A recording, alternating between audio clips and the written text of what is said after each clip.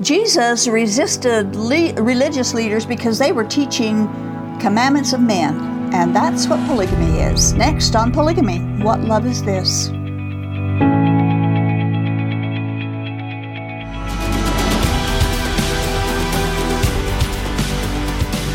We are tackling the huge challenge of reviewing a book that contains many sermons and talks that the founder and prophet of the AUB Polygamy Group gave during his tenure as the Polygamy Group's leader, Rulon Allred. This is part 3, and we're pointing out many of the unbiblical teachings in his talks, showing that they are just doctrines of men. The scripture that we would like to apply to this whole series is found in Isaiah chapter 2, verse 22, and Karen is going to read that for us. Isaiah 2:22. Stop regarding man in whose nostrils is breath, for of what account is he? So why are they, or we used to too, trust mere man for our eternity? Why? He can die any moment when God takes his breath away, but God never dies. He stays the same throughout eternity. So why not just trust the Creator? And the Creator has offered his wisdom and his truth to his creatures, which is what we are. And that's where we're supposed to go to know his way and his will is his word. The verse tells us to stop trusting in men who depend upon God for his very breath. But Mormonism regards men on a higher level than ever they should. Now, the Mormon religion has set aside the commandments of God and replaced them with the commandments of man. And we've talked about this before. This is part 3 of the series. They have turned biblical grace into salvation earned by works. Polygamists have created a gospel of polygamy when God instituted monogamy. And they insist upon sacrificing for God and thus marginalizing his sacrifice for us. The book of sermons that we're reviewing is entitled Treasures of Knowledge, Selected Discourses, and Excerpts from Talks by Rulon C. Allred. And of course, Allred was considered a prophet. This is the group you were from. Yes. And you know all about his teachings. We loved and admired the leader. We worshipped him. Mm-hmm. More or less, as all polygamy groups worship their leaders like that. But his teachers, along with the teachings in the other polygamy groups, fall into the category that Ezekiel warned the people about in these next scriptures. So Ezekiel 13:3 says, "Thus says the Lord God, woe to the foolish prophets who follow their own spirit and have seen nothing."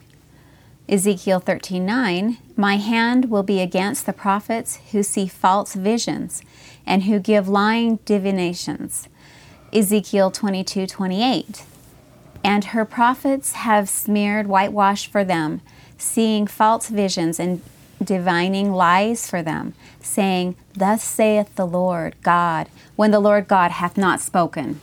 Okay, and that's what the prophets of these Mormon factions all fall into. False prophets describing things that God never really said. And it's the contemporary doctrine of Mormonism. So we're going to begin part 3 of our discussion of Rulon Allred's sermon, and we're going to take an excerpt out of this one. So in 1841, this is Rulon speaking, right? Mm-hmm. So in 1841, 42, and 43, the doctrine, polygamy, was continuously referred to by the prophet Joseph, along with the salvation of the dead, baptism for the dead, and the endowments for the dead, the turning of the hearts of the fathers to the children, and the children to the fathers. These great 2 things were touched upon, perhaps more in his discourses and in his writings than anything else in those closing years of his life. We find he had 35 other wives sealed to him during his remaining years of life. The prophet had at least 56 wives. He was here in the that was sealed here in the flip. The prophet had at least 56 wives while he was here in the flesh, and there had been another 200 or more sealed to him since that time. Wow. A man who stands in his position in celestial glory There is not one of those wives who will not only honor him as Lord, but look upon him as a shining light and as a God and literally worship him. Because if there ever was a man who walked this earth, who was pure and holy and good, there was none who excelled him, except it be Christ and Father Adam. Okay, now, So that was Treasures of Knowledge. that was from his book, and that was one of the sermons that Rulon Allred gave, and there's a lot wrong in what he said here. The teachings of men can be binding and enslaving, while the teaching of God is freeing and rejoicing. We pointed Yes. out last time that Joseph Smith is not and cannot even be a god, and he's not now being worshipped by hundreds of women in Mormon celestial glory, despite what Rulon Allred or anyone else claims, because the Bible teaches differently. As you can see, Mormonism's leaders revere Joseph Smith as being pure, holy, and good, and notice that he there also placed Adam as being equal with Jesus, as having excelled all other humans in history. With this comes their belief that Brigham Young taught that Adam is God. But that can't be. God created Adam. Adam was a sinner. Was God a sinner? Adam disobeyed God. He was a rebel. He is not and cannot be our God. We read Romans 3:23. For all have sinned and fallen short of the glory of God. All. What does all mean? Everyone. Everyone, every creature, every human being has sinned, and it includes Adam. Everybody. We also want to quote from Hosea and 1 Corinthians. But like Adam, they transgressed the covenant. They dealt faithlessly with me. 1 Corinthians 15:22. For as in Adam all die, and also in Christ shall all be made alive. So Adam broke the covenant. It says so. Adam broke the covenant. He obeyed the serpent and disobeyed God. Adam is synonymous with death's entrance into God's perfect creation, and he's equal with Jesus. He's God. If your God is Adam, your God is an unholy sinner and a covenant breaker, and you're in big trouble, because he may break a covenant you think he might have made with you. How can you trust a covenant breaker? Adam is not God or a God. He is a creature created by the Creator, who is the only God. As we go through his sermons, we find that so many comments and beliefs that are just not biblically based. Allred's sermons contradicts God's word. Of course, you didn't know it at the time you were sitting under his teachings. Historically, in Mormon polygamy, old men take young girls as plural wives. We quote from page 9 where Allred is talking about his grandfather. The day he signed the manifesto, my grandfather, Byron Harvey Allred Sr., came with his 2 wives to Salt Lake City and heard the manifesto accepted in conference. With them, they had a young lady, 21 years of age. She had promised to enter into grandfather's family. In fact, she loved him very much, and the 2 senior wives wanted her with all their hearts and souls. I doubt that. Because they loved the Lord and his laws. When this happened, they were all in tears. Poor guy couldn't take that 21-year-old to bed. That's what he's saying. They were all in tears. Rulon's grandfather already had 2 older wives, was distressed because he couldn't take this 3rd wife who was only 21 years old. I think they still took her, actually. Oh, they probably did. They didn't pay any attention to the manifesto. They just went to Mexico and had her sealed. Yeah. Yeah, there was hundreds of polygamous marriages done after the 1890 manifesto. Yeah, I'll have to check that, but I think they still got married. They probably still did. But this is perversion. It is perversion, sexual perversion. Yet the Mormon Church's history is packed with these kinds of stories by Joseph Smith and Brigham Young and John Taylor and Heber Kimball and Orson Pratt and many unknowns, these old men marrying these young, innocent girls because they say God said so. And it's still happening today, too. Yeah, it still happens today. But they're just commandments of men. Anybody can say God said.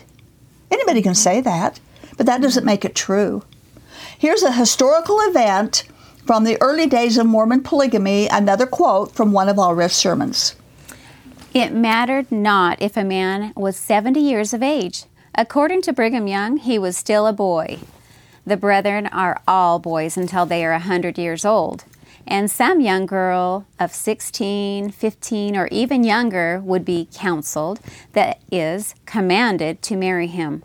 She might even have a sister no older than herself, and then as likely as not, he would take the two to wife. And very probably both on the same day. That happened many times. The girls warned that to marry a young man was not a safe thing, for young men were not tried. It was better to marry a well-tested patriarch, and then their chances of exaltation in the kingdom of heaven were sure and certain. In this way, the lifelong happiness of many girls, little more than a child, was blighted forever. At the time of which I speak, every unmarried woman or girl who could by the utmost stretch of possibility be thought old enough to marry was forced to find a husband, or a husband was immediately found for her, and without any regards to her wishes was forced upon her. Now, I erroneously said this was one of his sermons. It's not. This is taken from Fanny Stenhouse, That's right. Telling about the way they married younger girls in the early days of Mormonism. Right, that's... And that, like you said, they still do it today. The polygamy groups still do it today. Now, the root produces the fruit. We just read the root. And that's where we have it. Reuel Allred's religious ideas melded in with these actions of polygamy of pioneer Mormonism. And how can they be so blind as to claim this behavior pleases God? Even that, they may be spiritually blinded, but they can't believe that. Not really, not deep down. Or even worse, that God commanded it. That God commanded that kind of behavior. And not just Reuel Allred condoned and embraced this behavior. All of Mormon polygamy. All the polygamy groups do it. Old men marrying young girls. On page 16 of his book, there's a fireside chat that's recorded where Reuel Allred is asked questions and his answers are given. And when you read it, if you know your Bible, it's easy to recognize the heresies that he taught his followers. One of them asked if, when Jesus was bodily resurrected, did he have blood in his veins? Allred's answer is no. He had flesh and bones, but no blood. Well, how does he know that? Bible doesn't say that. It may or may not be true, but we just don't know because God hasn't revealed that information to us. But he dogmatically gave an answer that he had no way of proving or disproving, and the Bible does tell us not to go beyond what is written, and the answer to that is not written in the Bible. Another topic during this fireside chat is the discussion of baptism for the dead. They call it work for the dead. By the way, we're not saved by works. A basic foundational belief in all of Mormonism is baptism for the dead, and this is what Allred said. We are instructed to do the work back to the time of Christ, and those who were living at that time of Christ for 100 years or more knew the gospel principles and did the work for the dead. And it is for this reason that we find Paul writing in Corinthians, if the dead rise not at all, why then are they baptized for the dead? I'll read that last sentence again. Why then are ye baptized for the dead? For the dead. Now that's important simply because he misquoted that verse. Reuel Allred was not honest in his quote of that verse, and that's deceptive. Now, first of all, there's no instruction in either the Book of Mormon or the Bible for the living to be baptized for dead people. In fact, both books are opposed to second chances after death. But the worst is that Allred misquoted the verse in Corinthians. He said, and I quote again, if the dead rise not at all, why then are ye baptized for the dead? That's what Allred said. 1 Corinthians says. But the King James Bible doesn't say it that way. It says, else what else shall they do which are baptized for the dead, if the dead rise not at all? Why are they then baptized for the dead? Now this is very important because misquoting scriptures can be doctrinally deadly. But let's look at the word ye that Allred used. It is a Shakespearean pronoun and is a pronoun addressing a group of persons or things. The actual verse, however, asks, why are they baptized for the dead? Not we, not ye, not us, but they, other people, not Christians. Baptism for the dead is not a biblical mandate, nor is it a Christian activity. In fact, it's necromancy, which is prohibited and condemned by God. By the way, I went into the Joseph Smith translation, and he did not change that verse from what the King James says. So Allred was wrong all the way around it. Now, as I mentioned briefly earlier, they call it work for the dead, which is supposed to save the dead. But the Bible clearly tells us we're not saved by works, not works of any kind. And the point being that misquoting the Bible in order to promote a false doctrine is deceiving. And if you don't know your Bible, you will be deceived. And Mormonism proves the success of that deception. Allred then discusses the prohibition of the Mormon priesthood to the blacks. Even though the LDS Church has dropped their racist position, the polygamy groups continue with their racist ideas. And of course, the Book of Mormon has a lot of racist passages. Here's part of what he said about that. God said that those who kept not their first estate could not have glory with those who kept their first estate. There is a difference in glory. The white race and the Negroid race, and they don't have that glory.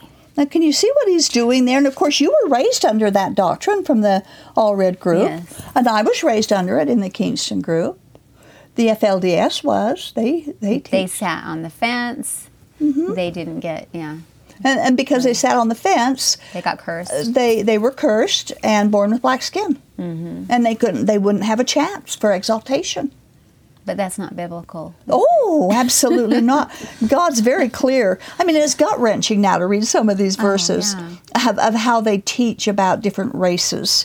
When God is the creator of all, actually there's only one race, it's the human race, and God's the creator of all of mankind, no matter what color our skin is or where we live or color of hair, what, it doesn't matter. And yet here they're making God into somebody who's terribly racist. And it's sad, it's gut-wrenching, it's wrong. It'd be hard to hear that as a black person. I still never understand how the Mormon Church can get black converts now based on their background, but they do.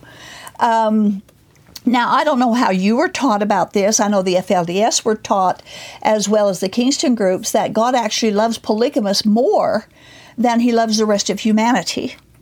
That he picked us special to live this high principle of polygamy of his kingdom. We were chosen of God, and,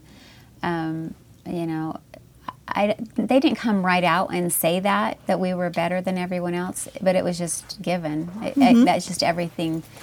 You always felt that because we had our own culture, our own community. We didn't like to go out to the outside world. And everybody on the outside world was worse than you. Yeah, and we were actually very privileged being of the seed of Ephraim, or the blood of Ephraim, and they got the double blessing, the double portion. That's what they taught. All that wonderful stuff that you guys got that the rest of the world doesn't get.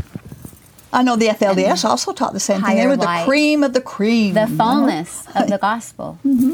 Yep. Which is all in Jesus. But God doesn't show favoritism.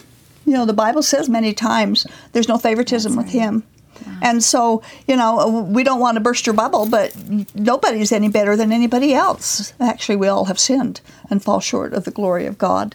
And we also need to remind you, we've mentioned in past shows, we'll say so again, that God warns anyone who tries for the priesthood. Now, they wouldn't allow the blacks to have the priesthood because they weren't worthy, but anyone who tries for the priesthood who is not from the lineage of Aaron are imposters, and they have no authority whatsoever. Their claim to priesthood is false and is only an attempt to usurp something God has not allowed for them.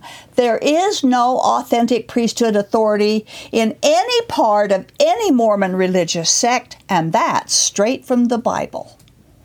Now we're going to go on one of Ruled's comments on that Joseph Smith made about Jesus' coming again.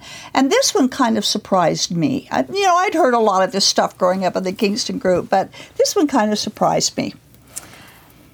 Okay, if more than half the saints had obeyed this law of polygamy and remained faithful to it, Christ would have come in his glory in the year 1890. Now you say, why do you come to that conclusion? The prophet Joseph Smith, on the 14th day of February in the year of 1834, said that it was made known to him by a revelation that if the saints would be faithful and go forth and preach the gospel and prune the vineyard for the last time, that 56 years would wind up the scene. Okay. Now, I had heard this before, but I had not heard that they blamed it on the people that he didn't come back because they didn't live polygamy. I hadn't heard that part of it. But you know what Reuel Allred did here is he misquoted. He misquoted what Joseph Smith said. Oh. Now, but before we talked about his misquote from what the Bible says. Now he's misquoting Joseph Smith's comment. I did a search on the quote, and I found several places where it had been quoted. Okay. And actually, it was misquoted by the LDS, by polygamists, and by others as well. And it's misquoted here by Reuel Allred. Next, we are to believe, are we supposed to believe, all people on the planet, are we supposed to believe that Jesus' return depends upon people living or not living polygamy? We were always taught that. If we raise the bar, if we're not righteous enough, it was all up to us whether he was coming back or not. Being righteous enough. It's funny the Bible doesn't say that. It doesn't say that at all. In fact, the Bible tells us when everybody gets so wicked is when he's coming back, not when they get so righteous. But next thing, that some of the quotes I read, when I searched for this quote, said that this was revealed in 1834, and then others said that Joseph Smith said it in 1835, which is inconsequential, except that if it was a true revelation, it would have had a direct bearing on the date of Jesus' second coming, and that is important. Now, we want to show you how Reuel Allred misquoted this particular so-called revelation. He misquoted Joseph Smith. This is how it reads in the official history of the church. President Smith then stated that the meeting had been called because God had commanded it, and it was made known to him by vision and by the Holy Spirit. It was the will of God that they should be ordained to the ministry and go forth to prune the vineyard for the last time. For the coming of the Lord, which was nigh, even 56 years should wind up the scene. President then called up all of those who went to Zion, if they were agreed, with him in the statement that with him in the statement which he had made, to arise, and they all arose and stood upon their feet. Okay, so there's nothing about polygamy in this. No. Had nothing to do with polygamy that Allred said it did. No, it was Zion's camp, right? He was calling people to Zion's camp. It should be ordained to the ministry and go forth for the last time. And they haven't gone forth for the last time. They've gone forth and gone forth and gone forth and gone forth. Clear up to today, they're still going forth. But he did say 56 years and it would be the winding up scene. Right. But So he took that. It had nothing to do with polygamy. But Reuel took it, twisted it, put it in his own statement and said Joseph Smith said it, and he didn't. Wow. Didn't say it at all. Okay? Yes. 56 years should wind up the scene. So Jesus should have come already, according to Joseph Smith. But you know what? We've always said this, time is the enemy of every false prophet. Mm-hmm. Because when they put a time on something and it doesn't happen, he's a false prophet, and there's no two ways about it. He didn't return in 1890, so obviously, according to what Reuel said, the Mormons were not properly living the law of polygamy. Either way, it renders Joseph Smith the false prophet and Reuel the false prophet, according to Deuteronomy. Now, he added words to Joseph Smith's revelation. He changed words to the Bible revelation that we quoted, and it made him also a false prophet. For anybody in the AUB who may be watching this, any change that to God's word or any prophecy made that didn't come to pass in its time frame makes him a false prophet. Whether you want to believe that or not is still true. Jesus, by the way, will come back at the right time, whenever that might be, and it will be in his timing and is not contingent upon the loyalty of polygamists to their doctrine of spiritualized adultery. Now, it's funny that polygamists do this. They're big on end time stuff. And you've told me about some of the things that the AUB did. Kingston's did the same thing. The FLDS, when the Olympics were coming, Warren Jeffs moved everybody down south, because this was the end days, and Jesus was coming back, and the earth was going to be destroyed, the United States, God was going to destroy the country, and blah, blah, blah. Never happened. And several times Rulon Jeffs, predicted the destruction, it never happened, and people still believed he was a prophet. Mm-hmm. Even Rulon, in some of his sermons, would say, the coming is like at our doors. It could happen any day. And so we were always, I felt always fearful that, the destructions were coming. And when that volcano went off and there was like ash all over Montana. Oh, yeah. Like, oh my gosh, Mount St. Helens, yes. yeah. I thought it was the end of the world because that's what we'd been trained to believe. I was probably 8 or 9. But, they were always, it was fear that ruled us. Fear. Big time in Mormonism, big time fear. Well, we've got another part to do that we're going to do next time, part 4 of this series. And Karen will be back to share with us then. Thanks, Karen. Thank you for having me. When Joseph Smith started Mormonism, he introduced a law of consecration called the United Order. It didn't work. When Brigham Young brought the polygamous West, he also tried the United Order, and it didn't work. But when the Mormon fundamentalists began forming and organizing into separate groups, they made it into one of their laws. Most of the polygamy groups are formed into United Order. In plain words, it's just religious communism. The leaders get all the goodies, and the members get all the poverty. Someone said that political communism is, quote, they'll take all the property and tell the people you own nothing and be happy about it. And they will obey and be happy about it.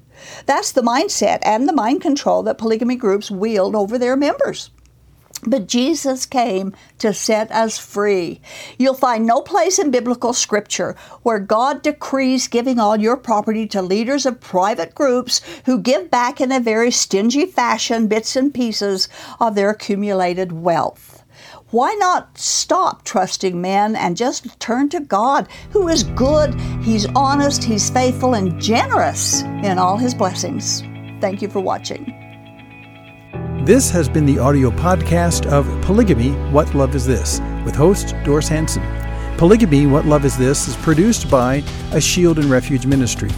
More information on this program, including the video version of it, can be found at whatloveisthis.tv. If you have any questions or need help getting free from Mormon fundamentalism, write us at contact@shieldandrefuge.org or call us at 1-800-877-425-9993.